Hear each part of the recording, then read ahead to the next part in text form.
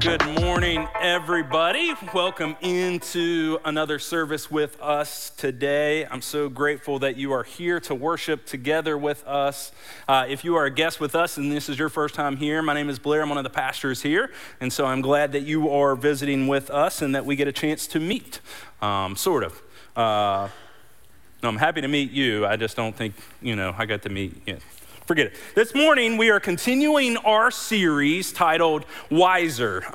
We've been in this series for the past few weeks, and during that series, we've been looking at significant areas of our lives, trying to look at them to kind of find out how we can maybe identify ways that we can be wiser in them. But we aren't trying to find worldly wisdom. That's all around us everywhere we go. What we're trying to recognize is godly wisdom and what God says about them. And so far, we've covered three different topics so far. We've covered work, we've talked about money, and we've talked about marriage. And if you recognize the need for godly wisdom in any of those areas of your life, I'd really encourage you to check out the website and see those messages on there. This morning, we're going to continue that series, and we're going to be talking about being wiser in our words. The Bible is rich with teaching about the importance of words. You can go anywhere in Scripture, from the Old Testament and the New Testament, you're going to find a lot of teaching about words. John 1:1 actually describes Jesus as the Word. He says, in the beginning was the Word, and the Word was with God, and the Word was God. In Genesis, we see that all of creation was created through words. God spoke, "Let there be," and there was light. And out of nothing came something. God spoke, "Let there be," and there were planets and stars. God spoke, and then all of creation existed as a result of God's words. He didn't choose to snap his fingers or to clap his hands. He spoke, and through words. Through the New Testament, through the gospel recordings that record Jesus' life. And as we look at that, look at what Jesus did with his words. Most of his miracles happened as a result of when he spoke. Jesus spoke and lame men walked. Jesus spoke and lepers were healed. Jesus spoke and the storm stopped. Jesus spoke and dead men came out of graves. Except for the occasional spit and mud miracle, all of Jesus' miracles came as a result of his words. It is by believing words and the words of the gospel that we ourselves are saved. The gospel comes to us as an announcement of words. Words about Jesus, announcing to us that he is Lord and that he has accomplished on our behalf all that was necessary for us to be saved. And when we believe the words of that announcement, we were born again in forgiveness and a new life of salvation. The point is that God's words are his power. They give life. In the same way, because we are created in the image of God, we also have the ability to speak words. And with that ability comes a lot of power that we need to have godly wisdom on knowing how to handle it. James, the writer of the New Testament book by the same name, has a lot to say about the power of our words. And in fact, in at least 2 of his 5 chapters, he spends his time focused on what is in the importance of that. But in the very first chapter, he kicks off this way by saying this. Check this out. If you claim to be religious, but don't control your tongue, you are fooling yourself, and your religion is worthless. Obviously, James is one of those guys that likes to beat around the bush a little bit before he tells you what he thinks about something, right? He is like, if you claim to be upright, but you don't have control of your words, dude, you are fooling yourself. And everything you do, all the religious things you do, they're worthless. That seems pretty harsh, but I think James is really trying to help us understand that the words we say matter a lot to God. I think we have some categories that we put sin in from time to time, and we put some sins over here in this big category. Like the big sins are like murder and adultery and stealing. And then we don't think that much about the things that we say. We don't think that it's that important of what we say, or not that big of a deal. They're just words. Interestingly enough, in Proverbs, there's a verse there that explains 6 things that God detests. 3 of the 6 of them have to do with our tongues or our words. Finish this sentence for me. Sticks and stones may break my bones, but words will never hurt me. Whatever. Does anyone really believe that? Dude, words are powerful. They affect us. Things that were said to us when we were growing up impacted us and set a course for our life in such a way. Words have the ability to actually shape us. The words we say and the words we let in. I heard a man say this week, he said, the most people tend to become what the most influential person in their life said they would become when they were younger. The person I am today, the person you are today, is most likely the sum of the total words and the relationships of what people who spoke to us as we were growing up that influenced us, whether they were positive or negative. If you had parents that told you you could do anything you wanted to do when you grew up, you probably are a person who believes that now, and throughout your life, you even tried things, even if they were tough, you tried them anyway.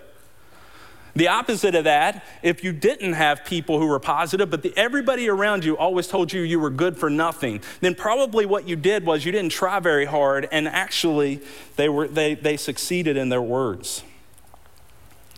But either way, the course of our lives was set by the words we received and the words we spoke and the words we're speaking right now. We're going to be in the James chapter 3 this morning. If you want to turn in your Bibles there, we're going to be learning some things this morning that James teaches us about our words. And here's the first one, and if you're a note taker, you can jot this one down. It says this, that my words will determine my direction. In James 3, in verse 3, James starts with using these two metaphors, starting in verse 3, to describe how words do just that. Look at this. If we put small bits into the mouths of horses so that they obey us, we guide their whole bodies as well. Look at the ships also. Though they are also so large and are driven by strong winds, they are guided by a very small rudder, wherever the will of the pilot directs. He says, think about these massive horses that are out there, that are controlled by this little tiny bit that you put in their mouths. You can make this big animal do whatever you want it to do. And I don't know how many of us have spent that much time around horses. My dad actually owned a few horses at one point, and every once in a while I'd go with him and feed the horses. And if you're not familiar and you just see them on TV, they're massive. And when they decide they want to move somewhere, you don't want to be in their way. But this verse here is telling us about the fact that if you put this small bit in their mouth, you can actually control the horse however you want it to go. Or think about ships. He says, think about these humongous vessels that carry cargo and tons of people and are being guided by just this little flap on the back of it. And it can move the whole ship and guide it wherever it goes just by this little small thing that's on the back of it. And the whole ship moves as the pilot directs it. James is saying that our tongue, or the words we say that come out of it, control our whole body. And because there is power in the tongue. The words we say and the words we receive, they shape us. With the tongue, our whole life can be directed. I remember some words that actually directed my life when I was growing up. I went to this really small church. Everybody knew everybody because there were only like 15 of us there. So everybody knew everybody. And I remember this one Sunday morning, these two older ladies came up to me. And they were just telling me how wonderful I was and how proud of me that they were. And how I must lead such this wonderful life outside of church.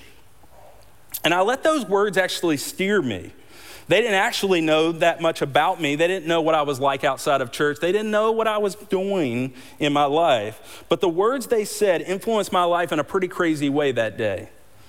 I gave my life over to God to say, you can do whatever you want with my life from here on out.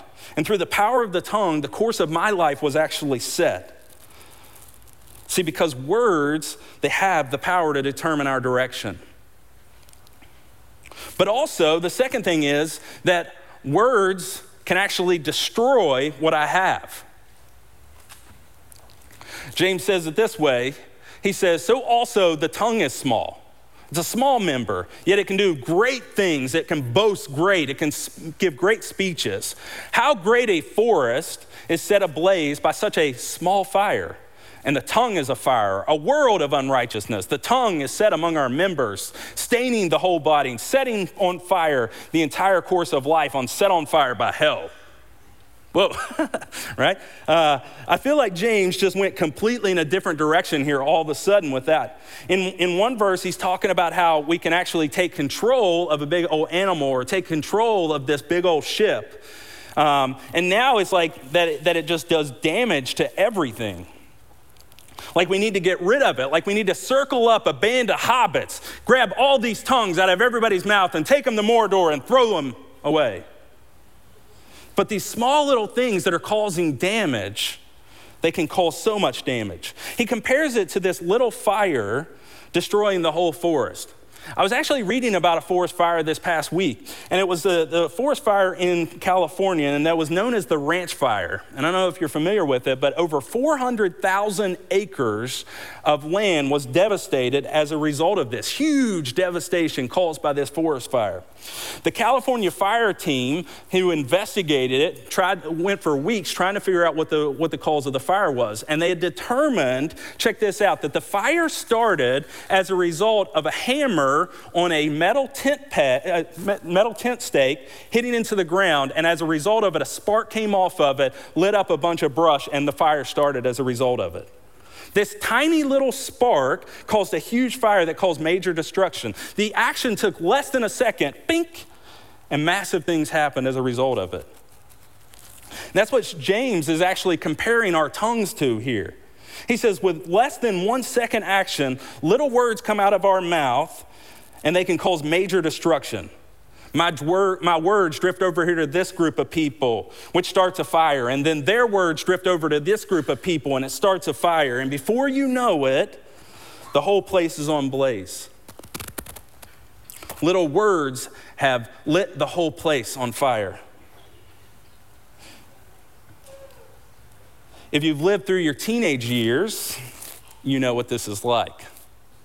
Someone says something about someone, who then goes to tell someone else about this something, and then goes back to the person that it was said about, and everything is lit on fire. Everybody's angry at everybody, and everything is happening. But this didn't stop when we grew up. Unchecked tongues are still causing fires all the time. We just don't go to the same school, and we don't see each other every day. I think if you were taking anything home with you today, any note that you could take today, this is what you need to know. It would be to recognize the power that's in the tongue. Because we're just letting these sparks out left and right all over the place, and we're not even really aware of what's happening with them. We live in a culture that actually encourages that, right? Comment here your thoughts about this. Comment below any opinions you have. Comment here, comment there. Everything we do is being told to make comments about it. We live in a time when we are being encouraged to say everything or anything about everything. But that isn't what godly wisdom says. James actually says that be slow to speak, quick to listen. Or I like how the Proverbs say it here. It says, when words are many, sin is unavoidable. Be smart and keep your mouth shut. Man, some of us, and you put that one on our refrigerator right there. If you're getting bumped right now with an elbow, don't knock it away. Take that as encouragement. It's really helpful. My wife has a softer translation of this verse that she says, but she says, when words are many, sin is not absent, but he who keeps his tongue is wise. She's been saying that over our family for lots and lots of time. Because I'll let you in on a very poorly kept secret. In the Hayes home, we got some talkers. Not one, not two, not three, not four, but all 5 of us have what's known as the gift of gab. And we exercise our gifting very well in our house. We talk everywhere, all the time. There is always talking going on. There's talking going on in our house, in our car, on the back porch, in restaurants, in the shower. It never stops. Ever does it stop. It is always going on. And so as a result of that, I very much know a lot about what this idea is. I feel like I can actually say that I am an expert on what it means to have too many words. And I can attest to the fact that sin is unavoidable, obviously, as a result of it. Isaac wants to be heard, and if people aren't listening, then he starts yelling and getting mad, pride and anger. If Jonah runs out of things to talk about but still wants to have the attention, he starts talking about someone else, gossip. My story isn't quite so interesting, so I had just a few extra details. Lies.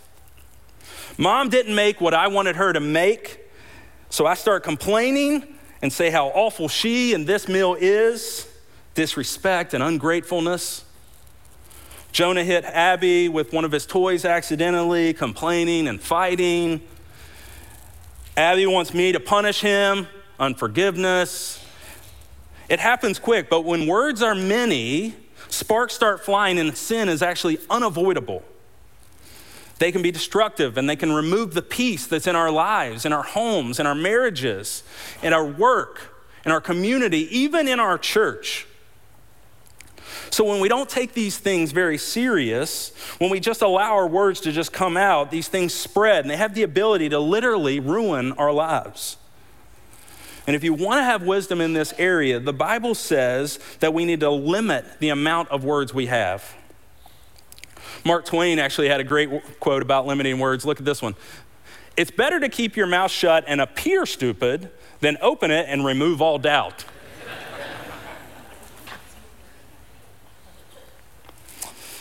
The third thing that our words do is my words always reveal my heart. James goes on here and he says, with it, our tongue, we bless our Lord and Father, and with it, our tongue, we curse people who are made in the likeness of God. From the same mouth come blessing and cursing. My brothers, these things ought not be so. James is saying here that doesn't make any sense. How in the world could that even be possible that things come from the same place? These things don't even match each other. The same mouth does both of those things. I don't think that works. So he goes on to try to explain it. Does a spring, this is an important word, hold this word, does a spring pour forth from the same opening, both fresh and salt water? Can a fig tree, my brothers, bear olives, or a grapevine produce figs? Neither can a salt spring yield fresh water. See, the word there, spring, is very important. It matters a lot because throughout Scripture, springs are used always as a metaphor for our heart, the center place of where things come from. What he's saying here, is that the real problem, as gross as your tongue might be, isn't actually the real problem. The real problem isn't my tongue, it's my heart. When the words, they come out of my mouth, they come from somewhere. Like when you think about a well, when the bucket goes down into the well, it can only pull up what's down there already. It can't pull up salt water if it's a freshwater well. Neither can good words come out of a bad heart. So when I open my mouth, you're going to know what's in my heart. And if you're here today and you're someone who maybe has a lot of filthy language, or you're critical all the time, or you're the kind of person who's a complainer with your words, then don't just work on the things with the tongue.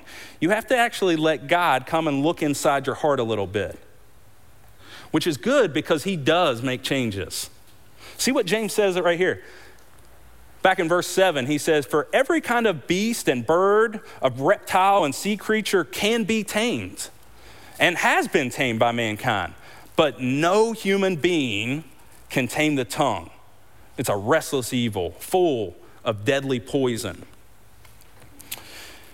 Men have been able to tame every kind of creature. Go to a circus and watch how they can make an elephant or a lion do exactly what they want them to do. These scary animals that can rip people apart in the jungle, you can maybe tame them. And in fact, it says they have been tamed, but no human being has ever been able to tame the tongue.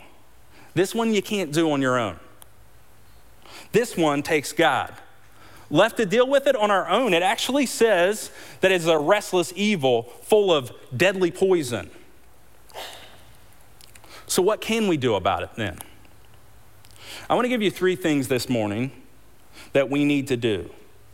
This is, though, transformational work. I could have given you a list of things that were helpful and that we could try to do and that we could put in place, or we can go after a changed life. So I'm going to give you those this morning. So the first thing I have to do is I have to allow God to change my heart.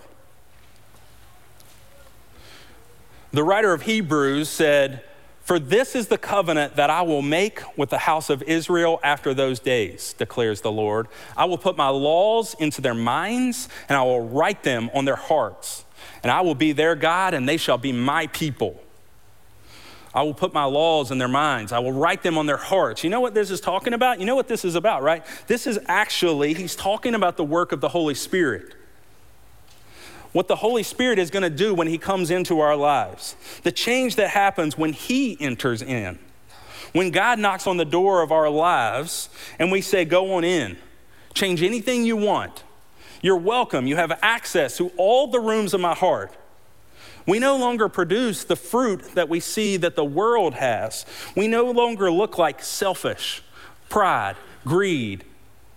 The Holy Spirit's in there, and all of a sudden things get transformed and my heart becomes completely different. Now it can produce his fruit. That's love and joy and peace, patience and kindness and goodness and faithfulness, gentleness, self-control. So now when the bucket goes down, it actually goes down into a new well. The second thing we can do is that we need to protect our well once we have got this new well. And so what we need to do is put a filter on what I allow in my heart. Proverbs says, "Above all else, more important than anything else, over everything else that you can think of, above all things that you think about, above everything you do, guard your heart. For everything you do or say flows from it." Above everything you do, guard your heart. Everything that you will say or do is going to come as a result of what is flowing out from my heart. Make sure you have something protecting the top of it, something protecting the top of this well so stuff isn't getting down there and polluting that well. Because when the bucket goes down, it can't decide what to pull up, only what is down there already. Matthew 12 says it this way, "For out of the overflow of the heart, the mouth speaks. A good man brings good things out of the good stored up in him, and an evil man brings evil things out of the evil stored up in him." I think for a lot of us, this is where we jump off. This might be the place that we say, "I can't go that far. It seems a little overboard with this stuff. Blair, I don't really want to limit what I do at all." And really, we don't really want to establish these kinds of boundaries or limits on ourselves. We just want to do what we want to do and hope everything works out just fine. Like, I don't want to filter the things that I'm watching on TV. I'm not a child. Okay. So out of what is stored up in me, the mouth speaks. I don't want to limit the conversations I'm having with my friends. They're really, really interesting, and I'm finding all kinds of stuff out about the neighbors as a result. Okay, but what is stored up in me, out of the mouth speaks. My dad yelled at the referees, and I will too. They deserve it. They should have made better calls. Okay, but out of what is stored up in me, the mouth speaks. If we want to tame the tongue, we have to filter out the evil. But we also need to let in the good. The Apostle Paul tells us what to look for when we're looking for the good. He says, "And now, dear brothers and sisters, one final thing. Fix your thoughts. Fix them. Fix your thoughts. Think about these things. Meditate on these things, on what is true and honorable and right and pure and lovely and admirable. Think about things that are excellent and worthy of praise. He says, we aren't only trying to keep things out, we're also making sure to put some things in. Remember, it's a filter, not a cover. We're not trying to cover our well so that things don't get into our heart. We're trying to filter them.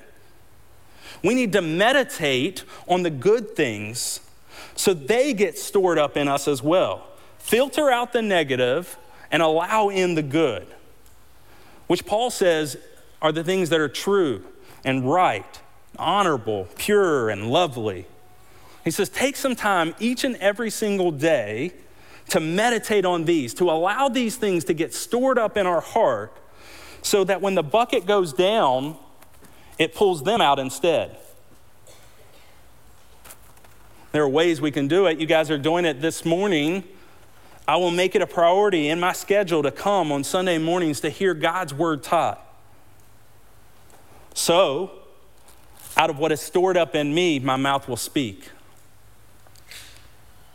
I will commit to doing the God time cards every morning with my kids, or I will challenge my teenagers to grab the student Devo.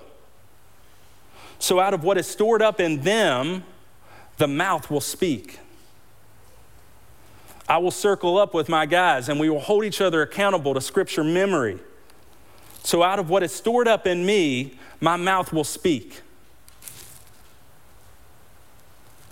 After we allow God to change our hearts, and we put a filter on what we allow in our hearts, we then need to decide to speak words of life.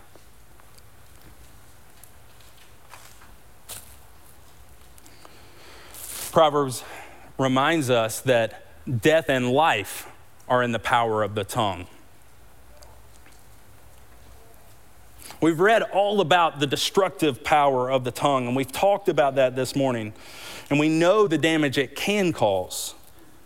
But Solomon reminds us also that there is the power of life in the tongue. God did give us the ability to speak, and he's called us to that. Disciples are identified as ambassadors of Jesus, and we're to go into the world with his good news. Proverbs 16:24 says, gracious words are like a honeycomb, sweetness to the soul and health to the body. See, it doesn't take a lot of words, but deciding to speak the right words are the important thing. So this morning, for the last few minutes that we're here together, I want to give us kind of a helpful acronym as we think about the words that we want to be able to say and the ability to speak life-giving words to people. And before we open up our mouths, that we let the right words come out. And maybe you've seen this before and it can be very helpful, but the idea is that we need to think before we speak. And so we start with the first letter here is T. Is it true? If what I'm getting ready to say isn't true, I just don't say it at all. That should be the first filter in our lives and the first filter with our tongue, that if this isn't true, then I'm not even going to keep this one. I'm just going to toss it in the trash and let it go. On a side note, if someone is talking into your life and they're saying something to you and it's not true, and I mean like in view of what God would say is true, we need to let that one go as well and just put that one right in the trash as well. The second thing is, if it's true, is it also helpful? There are some things that are true that are not really that helpful, you know? Like, dang, you're getting old. It might be true, but it's not that helpful to hear at this point in our time. If you get asked, is my butt big in this dress?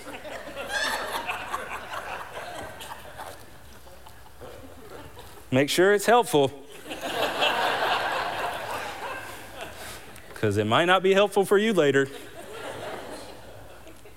Is it true? Is it helpful? The third thing we need to know, is it inspiring?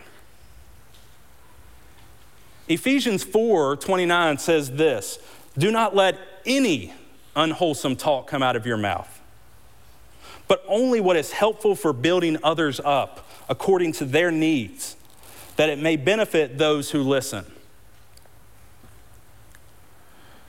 I think a lot of times we know exactly where we're at. We know the stuff that's in our life. We know who we are. Most people do. They already know what's going on in their life. Everyone knows who they are. We need to hear who we can become. And so when Jesus puts the life-giving words in you, and when you store up the good, and the good out of the mouth speaks, then we can see transformational change as a result of it. N says, is it necessary? Proverbs told us that when many words are present, sin is unavoidable. And so I need to recognize that it might get through the true, and it might get through the helpful, and it might get through the inspiring, but is it necessary in this moment? Because with words, there's a when and there's a where, that there are right times to talk about certain things, and then there are wrong times to talk about certain things. Sometimes if you are in the middle of a fight with your spouse, it is not the right time to bring something up. Mainly because it's going to cause bigger fight, and two, it will have no impact, so it's really not helpful. And so we need to figure out when these words need to come out of our mouth, and we need to determine, is it necessary? Or in our conversations around the church, Chad gave us a message months ago talking about buckets. And if you were here, it's really helpful because we need to identify whether things are bucket 1 issues or bucket 5 issues. Because if they're bucket 5 issues, we don't even need to worry about them. Just let them go. They're not even necessary to get into a conversation about. If they're a bucket 1 issue, they're important for us understanding who Jesus is and what Jesus did and what our lives can be like with Jesus. They're worth talking about and they're necessary. If they're a bucket 2 thing, the possibility that scripture is very, very clear on them, like how are we supposed to use our words, then we need to have a conversation about them. But if they're a bucket 5 issue and all they're doing is causing division, then they're not necessary at all. We can just let them go. Because when words are many, sin is unavoidable, even when you're with a bunch of other Christians. So we have to ask ourselves, is it true? Is it helpful? Is it inspiring? Is it necessary? And the last kind of thing we look at is it kind? Can I say this with kindness? If this doesn't have love or gentleness with it, I should just hold it to myself. If I can't say it with love and kindness, then it's not worth saying.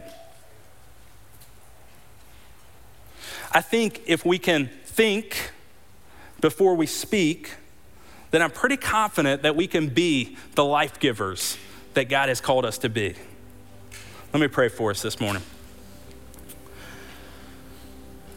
God, you are awesome, and you have given us so much. We have life as a result of what you did for us on the cross. Through the words you spoke, you brought life into us. Through the words that we have as a result of the gospel, our lives could be transformed. And also, God, you've called us to be image bearers of you. And as a result of bearing your image, we have the ability to speak, and we have the ability to give life or death with the words that we say. God, I pray that in our hearts today that we would recognize the power that we have in the tongue and the ability we have to either give life or give death in situations.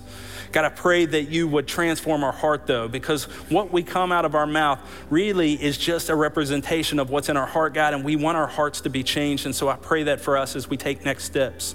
I pray that, God, we would allow you into the places of our heart and to make changes there in ways that we cannot. We have no ability to tame the tongue. We have no ability to change our own heart, and so we give it over to you this morning, God. Take this area of words to help us recognize the need for you as a Savior and as Lord of our life, God, that we might be able to be life givers Thank you for this moment. Thank you that your word impacts us every day. And as a result of that, we can be transformed and changed. God, I pray for the filters that we put on us. I pray that we would be willing to take those steps in our life today. I pray that we would be willing to cut things out to allow room for more good things to come in. So out of what is stored up in the hearts of people of River Ridge Church, that we would speak and we would speak life into people's lives. We want to be a church that goes out into this world and to share the goodness of what your kingdom is all about. And we want them to know who the Lord is. And so allow us to speak that way and not the other words to crowd out what is good and life-giving. Thank you for your love on us. We love you, God. Amen.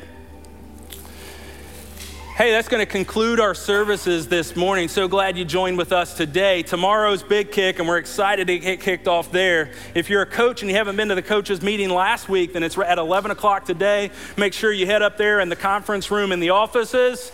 We'll see you tomorrow. Have a great week.